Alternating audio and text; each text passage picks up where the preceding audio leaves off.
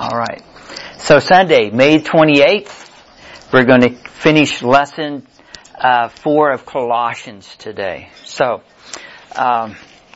you should have page 1 and 2 on Colossians. So let's just go kind of review this thing real quickly, and we'll get down to where we stopped last week.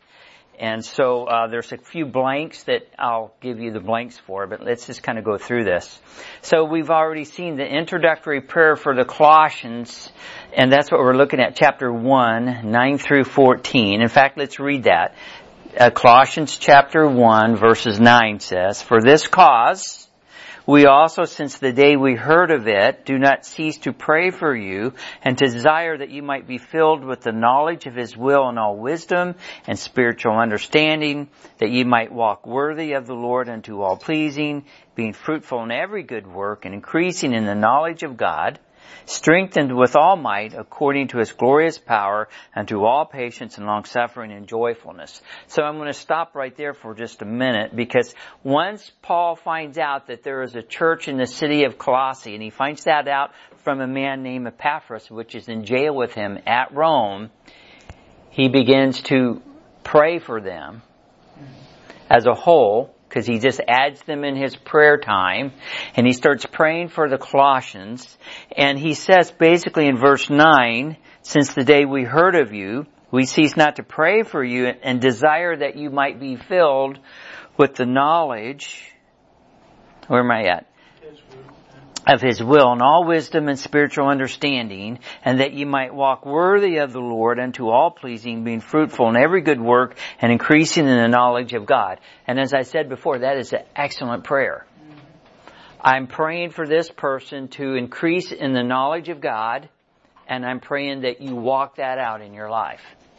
I like things short and simple, and that's a fantastic prayer for us. It's a fantastic prayer for us to pray for other people, and specifically new believers, because you want them to grow in God's Word, and you want them to live it out. Okay, that's very simple. Okay, and so that's the prayer that he's saying, and then he gives them, this prayer goes on, and he says, let's start in verse 11 again, "Strengthened with all might according to His glorious power unto all patience and long-suffering with joyfulness, giving thanks unto the Father, which hath made us meet to be partakers of the inheritance of the saints in light." And then if I had to decide where that prayer stops, it's right here at the end of verse 12 with this colon, because now it's kind of like his prayer just goes into who Christ is. And so I don't know about you. Have you guys ever prayed before and your prayer just gets totally off base from where you started? That's me. Yeah. Have you ever been praying for something before and it just explodes on you? You go, well, I'm just going to pray for a few minutes, and next thing you know, it's 20 minutes or it's 30 minutes. Or maybe you've prayed before, in the middle of your praying, you fall asleep.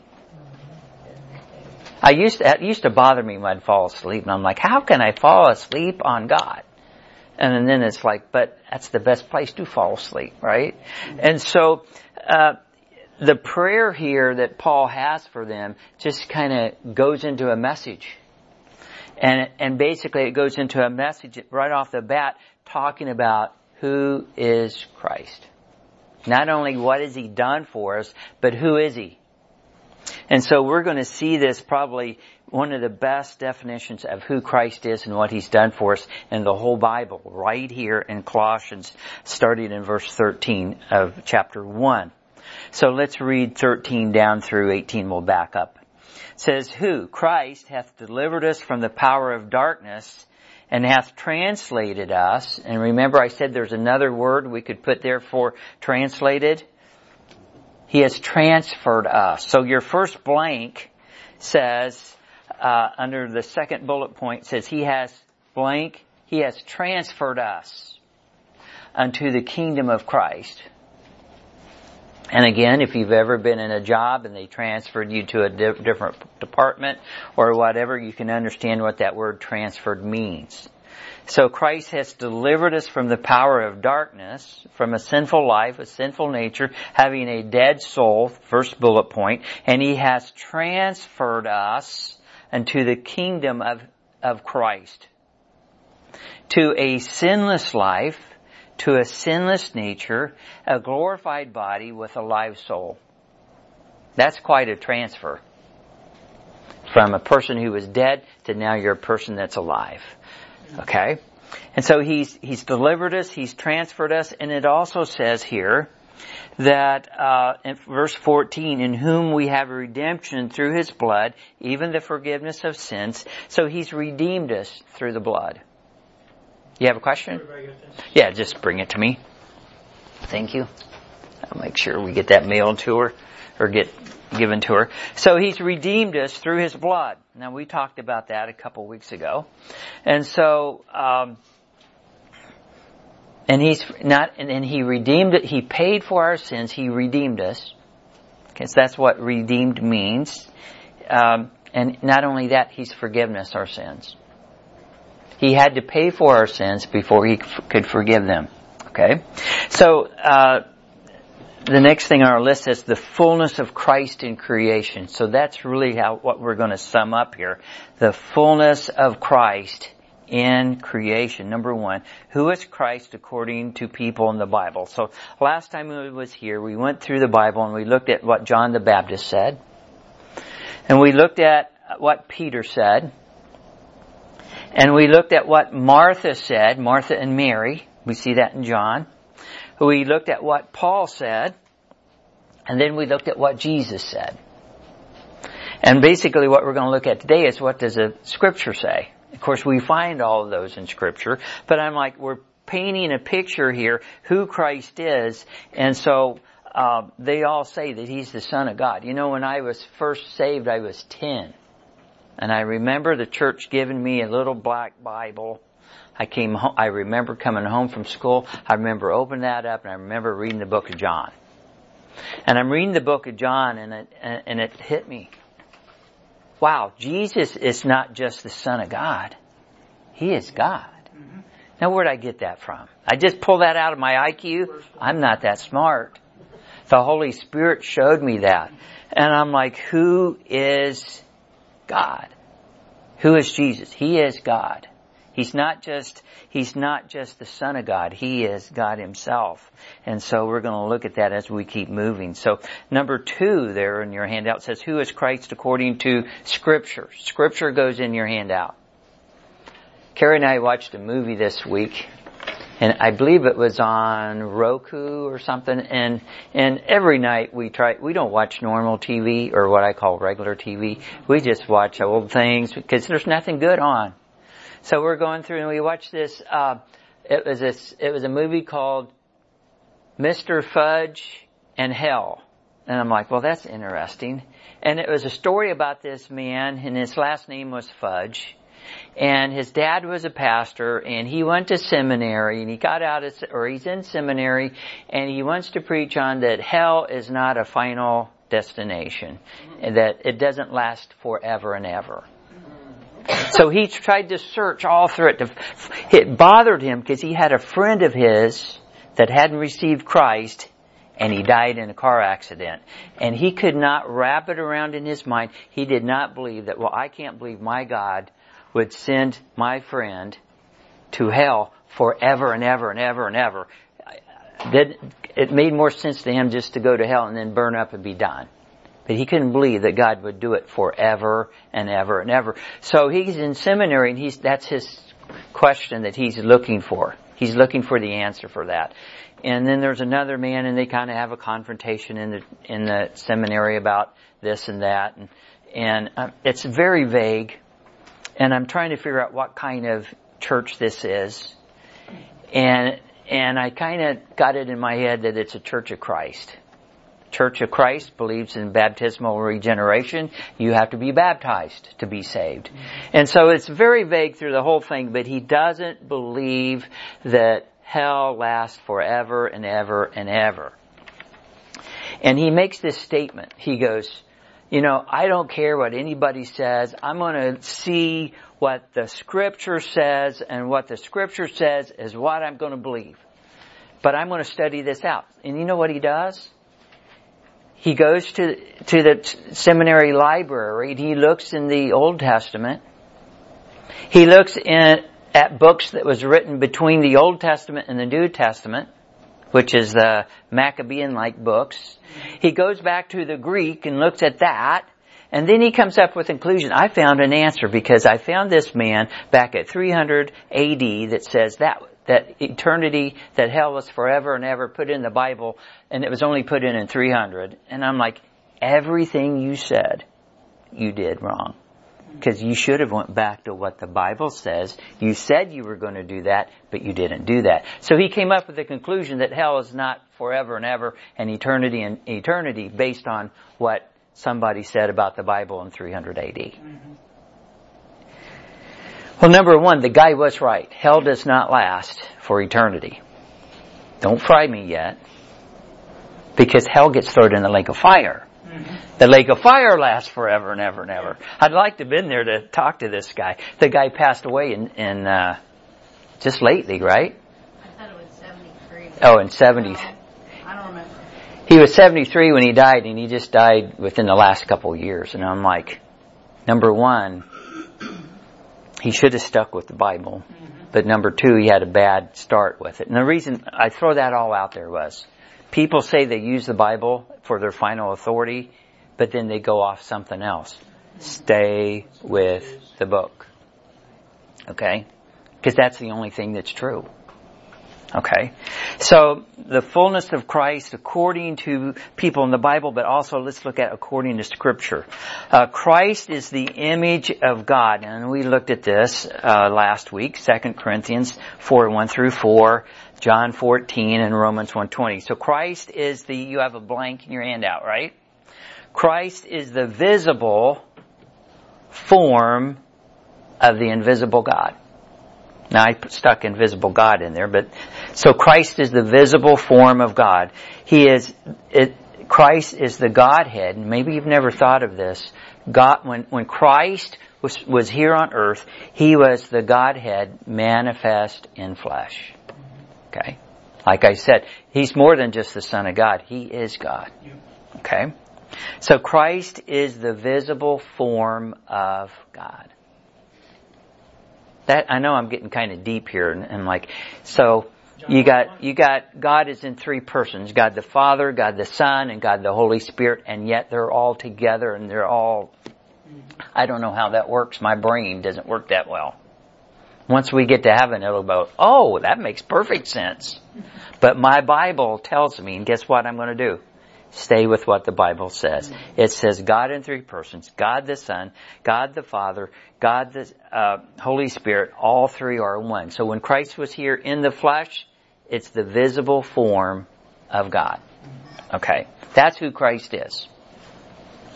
Because a lot of people want to downplay who Christ is. And this whole thing builds up who Christ is. It shows the reality of who He is. So, B says, Christ is the firstborn of every creature. So, there's a blank at the end of that page. Is that filled in everybody that was here last week? I wanted to see how far I went. It's not filled in. Okay. So, Christ is the firstborn of every creature. We'll see that in 2 Corinthians 5:17. He is the firstborn in a series of new creatures. He is the firstborn from the dead. We see that in verse 18. He is the first begotten of the dead in Revelation 1:5. And so He is the first man to die and come back to life, never to die again. So die again goes in your two blanks at the end of that page, page 1. So there have been other people in the Bible that have died, but they have went on to die. Can you guys name me a few of them? Lazarus. Okay. He died, but Christ brought him back alive out of that tomb, but he died again. Correct. Jairus, his daughter, Christ rose her when she was dead, but she later went on to die. So there's been several people in the Bible, probably a lot longer list than what I've listed here, and they've all died, but they've all died, came back to life, but they all died again. Correct? But Jesus is the first one, the first man to die, come back to life, to never die again. Okay? So again, we're talking about who Christ is. On page number 2 of that handout, it says Christ is the creator of all things. So what things is Christ the creator of? I'm going to just ask you guys. I got a smart class, so I'm asking you guys. What? All things. What things? All things. Okay, let's be specific. What did Christ create? John 1:3, all things were made by Him. You just can't get off that, can you? Okay, the earth. Okay. I can't reprimand you, can I? It's like, okay, that's not the answer I was wanting, but you're going where I am. You're being kind of honorary today. Okay, so Christ is the creator of all things. So what things? Earth. Animals. Air. People. Animals. Trees and plants. How about heaven? How about angels? Satan. How about evil? He can look at evil. He is. Well, because he created Satan. He is all things. All things. It's hard for us to realize that, but nobody has made. Satan has never created anything. Mankind has never created anything. I know when you say, well, this is so-and-so's creation. No. They made it. God has created all things. Even evil, even sin. Man did not create anything. Okay, and I know that's kind of hard to get it in our head. How about powers, dominions, principalities? Okay, we're going back to you, Rex. All things were created by who? Were created by God. But more specifically than God, who? By Christ.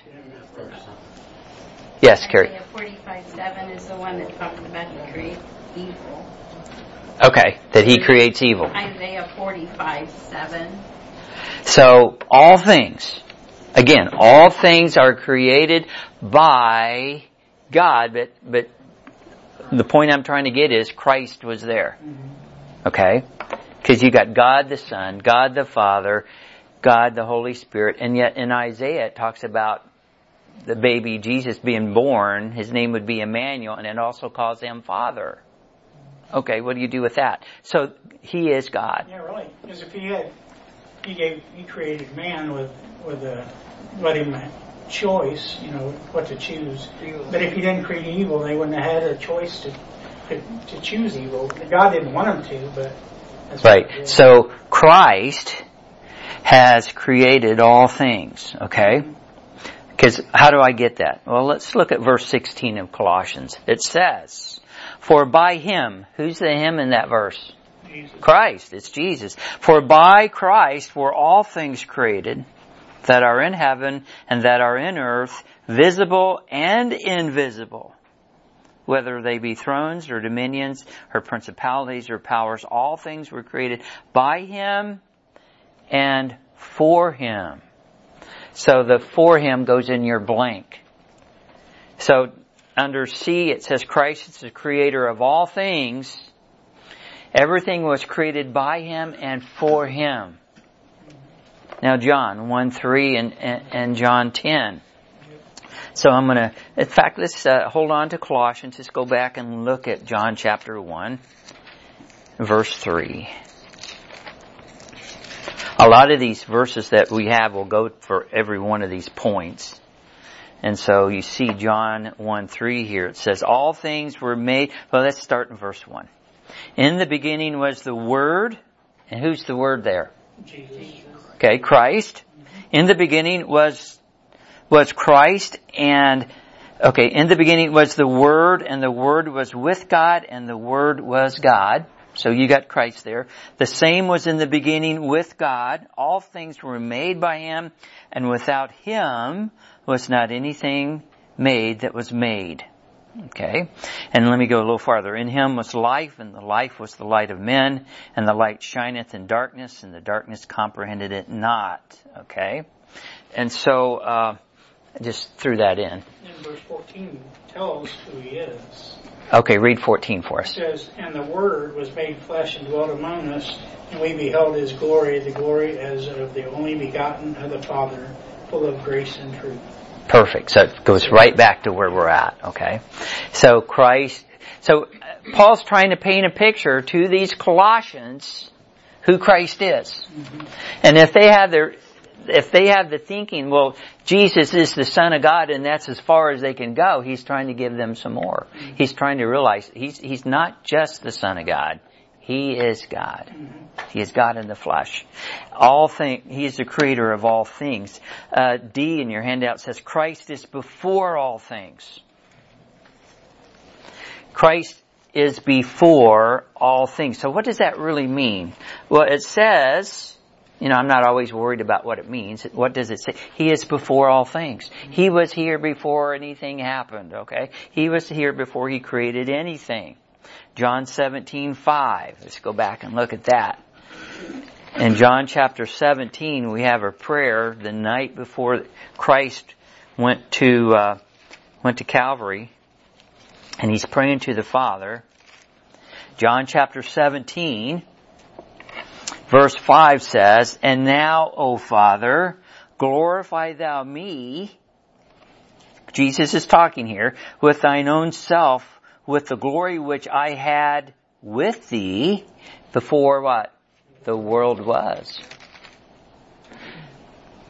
And so the night before Jesus was crucified, He's praying, and He says, He's talking to His Father in heaven. He says, glorify Thou me with the glory that I had before the world was.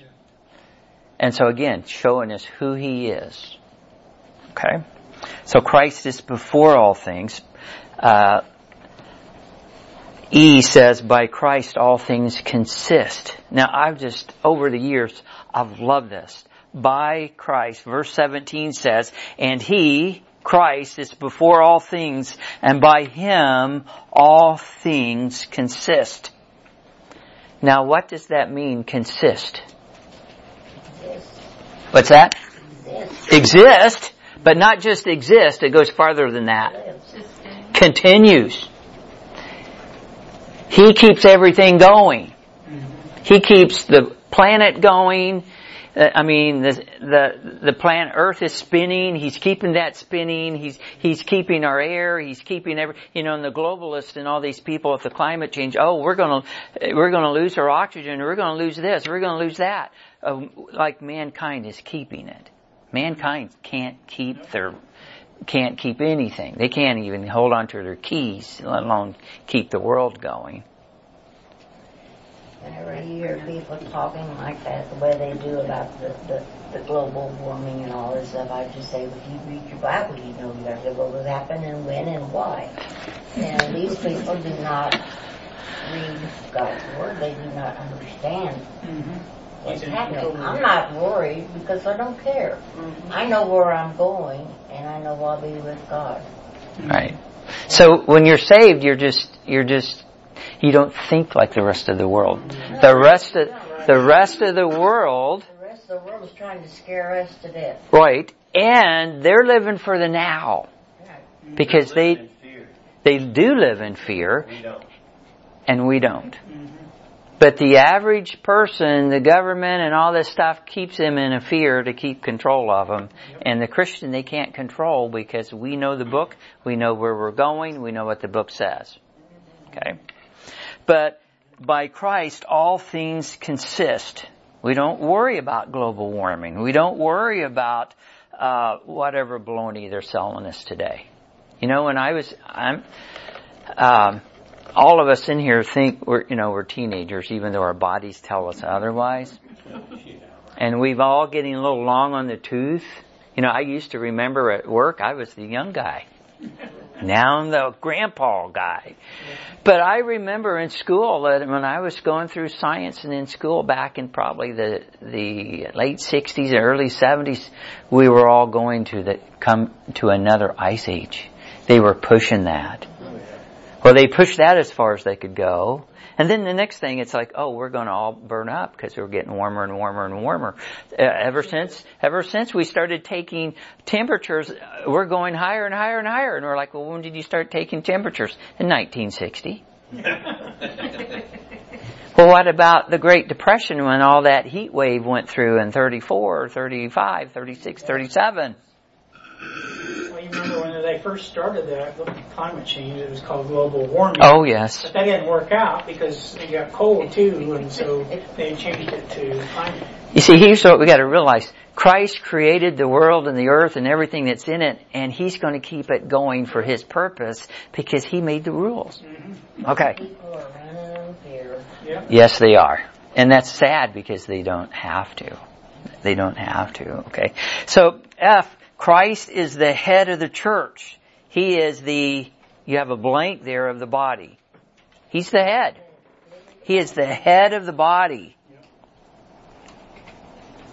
Verse 18 says,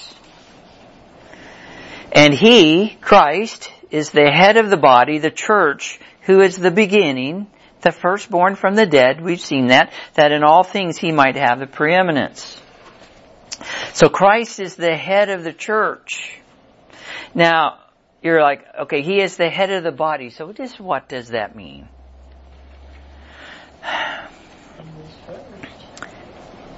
Let's see, I go down to verse 18 like I just read. He is the head of the body of the church, who is the beginning, the firstborn from the dead, and all things He might have preeminence. I kind of got ahead of myself. Now go down to verse, let's see. I had 24, but that doesn't sound right. 24 says, who now rejoice in my sufferings for you and fill up that which is behind of the afflictions of Christ in my flesh for His body's sake, which is the church. So that's about as blank. That's chapter 1, verse 24. I'll read it again.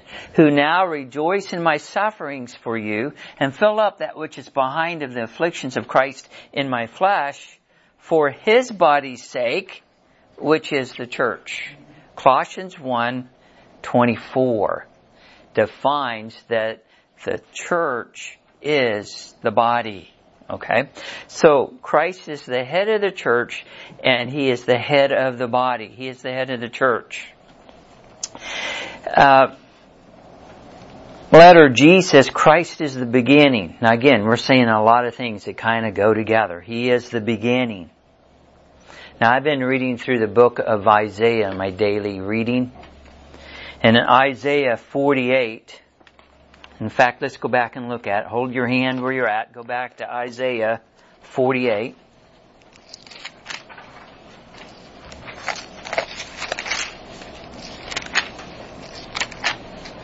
Isaiah chapter 48, and let's start in verse 16. Isaiah 48:16. Come ye near unto me, hear ye this, I have not spoken in secret from the beginning, from the time that it was, there am I, and now the Lord God and His Spirit hath sent me. Thus saith the Lord, thy Redeemer.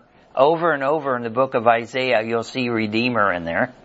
Thus saith the Lord, thy Redeemer, the Holy One of Israel, I am the Lord thy God, which teacheth thee to profit, which leadeth thee by the way that thou shouldest go.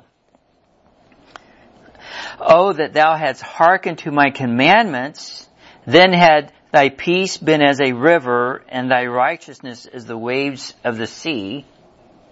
And somehow I don't believe that's exactly where I wanted to go to.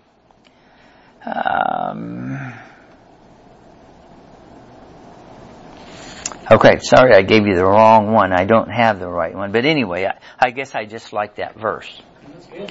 But I'll have to find the right one to give it to you. I can't believe it's not there. But over and over in the book of Isaiah, we see that the Lord is the Redeemer, but He's also been there from the beginning. That was the point I was trying to find. I did not see that in that verse. But we can find it in Revelation 3:14. So let's go there. Verse 16 says at the beginning. Okay, read that again. Come ye near unto me, hear ye this. I have not spoken in secret from the beginning. Okay, I said it and went right over it and missed From it. the time that it was, there am I. Okay, and that was in the first verse I read. And I skipped right over it. I'm sorry about that. So thank you for pointing that out and making me not look so bad. I'm like, I just don't see it. Sometimes I see things and I don't see things. So Revelation 3:14. So I am not going crazy in that aspect. Revelation 3:14 says, and unto the angel of the church of the Laodiceans write, these things saith the Amen, the faithful and the true witness, the beginning of the creation of God. Okay. Now, jump down to wait just a minute. Back up to Revelation 2:8. Revelation 2 and verse 8 says, I don't know if I got it. And unto the angel of the church of Smyrna write, these things saith the first and the last. Again, talking about Jesus, which was dead and is alive. Okay? And then go down to verse 11. He that hath an ear, let him hear what the Spirit saith unto the churches. He that overcometh shall not be hurt of the second death. And again, I think I was smoking when I wrote this. But Christ is in the beginning. And I don't smoke. But Christ is in the beginning. Now, okay, so we saw Revelation 3:14. We saw it in Isaiah. We saw it in Revelation 2:8. But we haven't looked at Revelation 22:13. So let's go there. And I will say that they're there. I'm just not pulling them out like I should. Revelation 22 and verse 13 says, I am Alpha and Omega, the beginning and the end, the first and the last. Again, who is Christ? Yes? Revelation 1:8 also says, I am the Alpha and Omega, beginning and end, saith the Lord, which is and was and which is to come, the Almighty. Go down to verse 11. What does it say? Same thing, pretty much. Okay, so it's not chapter 2, it's chapter 1. Yeah. I'm sorry. Okay. 11. So, over and over in the Bible, we'll see that Christ is the beginning. And again, that's what we saw in Colossians. He is the beginning. We're trying to paint who Christ is in this. And then the last thing we're going to look at is Christ has something over all things. Dominion. He has triumph over all. Power over all. That's good. I like those two. Authority over all. That's good, because we can go right back to Matthew 28, right before the Great Commission. All power and authority has been given to Him. And let me go back and read verse 18. And He is the head of the body, the church, who is the beginning, the firstborn from the dead, and in all things He might have the preeminence. So Christ has preeminence. Preeminence goes in your blank. That's what I'm looking for. Over all things. And we can see that in Matthew 28:18. That's right before the Great Commission. He tells everybody, all power and authority has been given to me. Ephesians 1:20 and Romans 11:36 would also back this up. So we have just a few. Let's go to Romans 11, chapter 36, and we're going to be done here real quick. 11:36 of Romans. Ephesians 1:20 and 23 is good also. But Romans 11:36 says, for of Him, talking about Christ, and through Him and to Him are all things, to whom be glory forever. Amen. Again, speaking of Christ. Christ has preeminence over all things. Well, He should have. He created all things. By Him, all things consist. By Him, all things exist. And by Him, all things will play out exactly like His Word says. Okay? Jesus Christ should have the preeminent place in our lives as well. Not just in the universe, and not just in His Word, but also in our lives. And when you look at this, people don't attack the universe. They don't attack the earth of whether it's here or not. What do they attack? His Word. And yet, it's His Word, okay? Christ, now, okay, let me ask one more question. I ask a lot of questions, don't I? Why did Christ give us the Bible? He wanted us to know His Word. He wants us to know His Word, and His Word is Him. Okay, anything else? Anybody add? So it's supposed to be our instruction of It's to give us instruction. how to live and follow, live for Him. Okay, so nail all that down to, if you had to write just a one-word sentence, why did God give us His Word? Life. You even got it down to one word. That's good. Basically, Christ has given us His Word for the purpose of revealing Himself to us and how we can know Him. Now, that's just my take on it. So, since I'm the teacher, I'm going to grade myself a little higher. But I'm just kidding. Christ's Word is given. God gave us the Bible so He could reveal Himself to us. And so we could know Him back. It's only through His Word. And so people want to attack the Word because they don't want to know Him. They don't want to give Him any authority.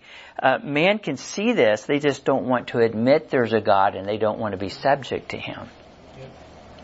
But really, God has given us His Word so we can know who He is. Okay? Christ is the head of all things. Philippians 2, 9 and 10 tell us, or 9 through 11, and Romans chapter 14 also tell us that every knee will bow to Christ. One of them, and we'll go back and look at that next week. We'll pull that out a little bit more. Or we won't be here next week. The following week we'll look at these, because I'm going to wrap things up real quick. Philippians 2, 9 through 11, the time period is today when we look at that. In Romans chapter 14, 10 and 11 through 12, the time period is the judgment seat of Christ. And so, for the Christian, those two are important. We need to bow to Him now, but we will be bowing to Him at the judgment seat of Christ. For the lost person, they will be bowing to Him at the great white throne judgment. And so one way or another, Christian, unchristian, we will bow to Christ because it's His game. He created all things. It's His rules, and that's the way it's going to be. The point that we need to realize is we need to be bowing every day because that's who we are. So let's go ahead and pray. We'll go from there. Father in heaven, we thank You for the Bible that You have given to us to reveal Yourself, that we may know who You are, that we may have life, we may have it more abundantly, that it's the instruction book that we need to live every day, how to respond to other people, how to talk to other people, how to live our lives. And so it is important that we have it. And Lord, You have given that to us. So we thank You for that. And not only do we have it, Lord, I pray that we would read it, that we would open it and read it. But just like the book of Colossians, that we would not just know it, but that we would also walk in it. So I pray for that for our class. I pray that for our church. And I will just give You the honor and the glory. And in Christ's name, amen. All right. Can somebody give me Bobby Blaine's address where she's at? Yes. I don't know if that's in Shelby right now. Let me look at it. Because she did move to Harrisonville. She lived here, but I didn't know she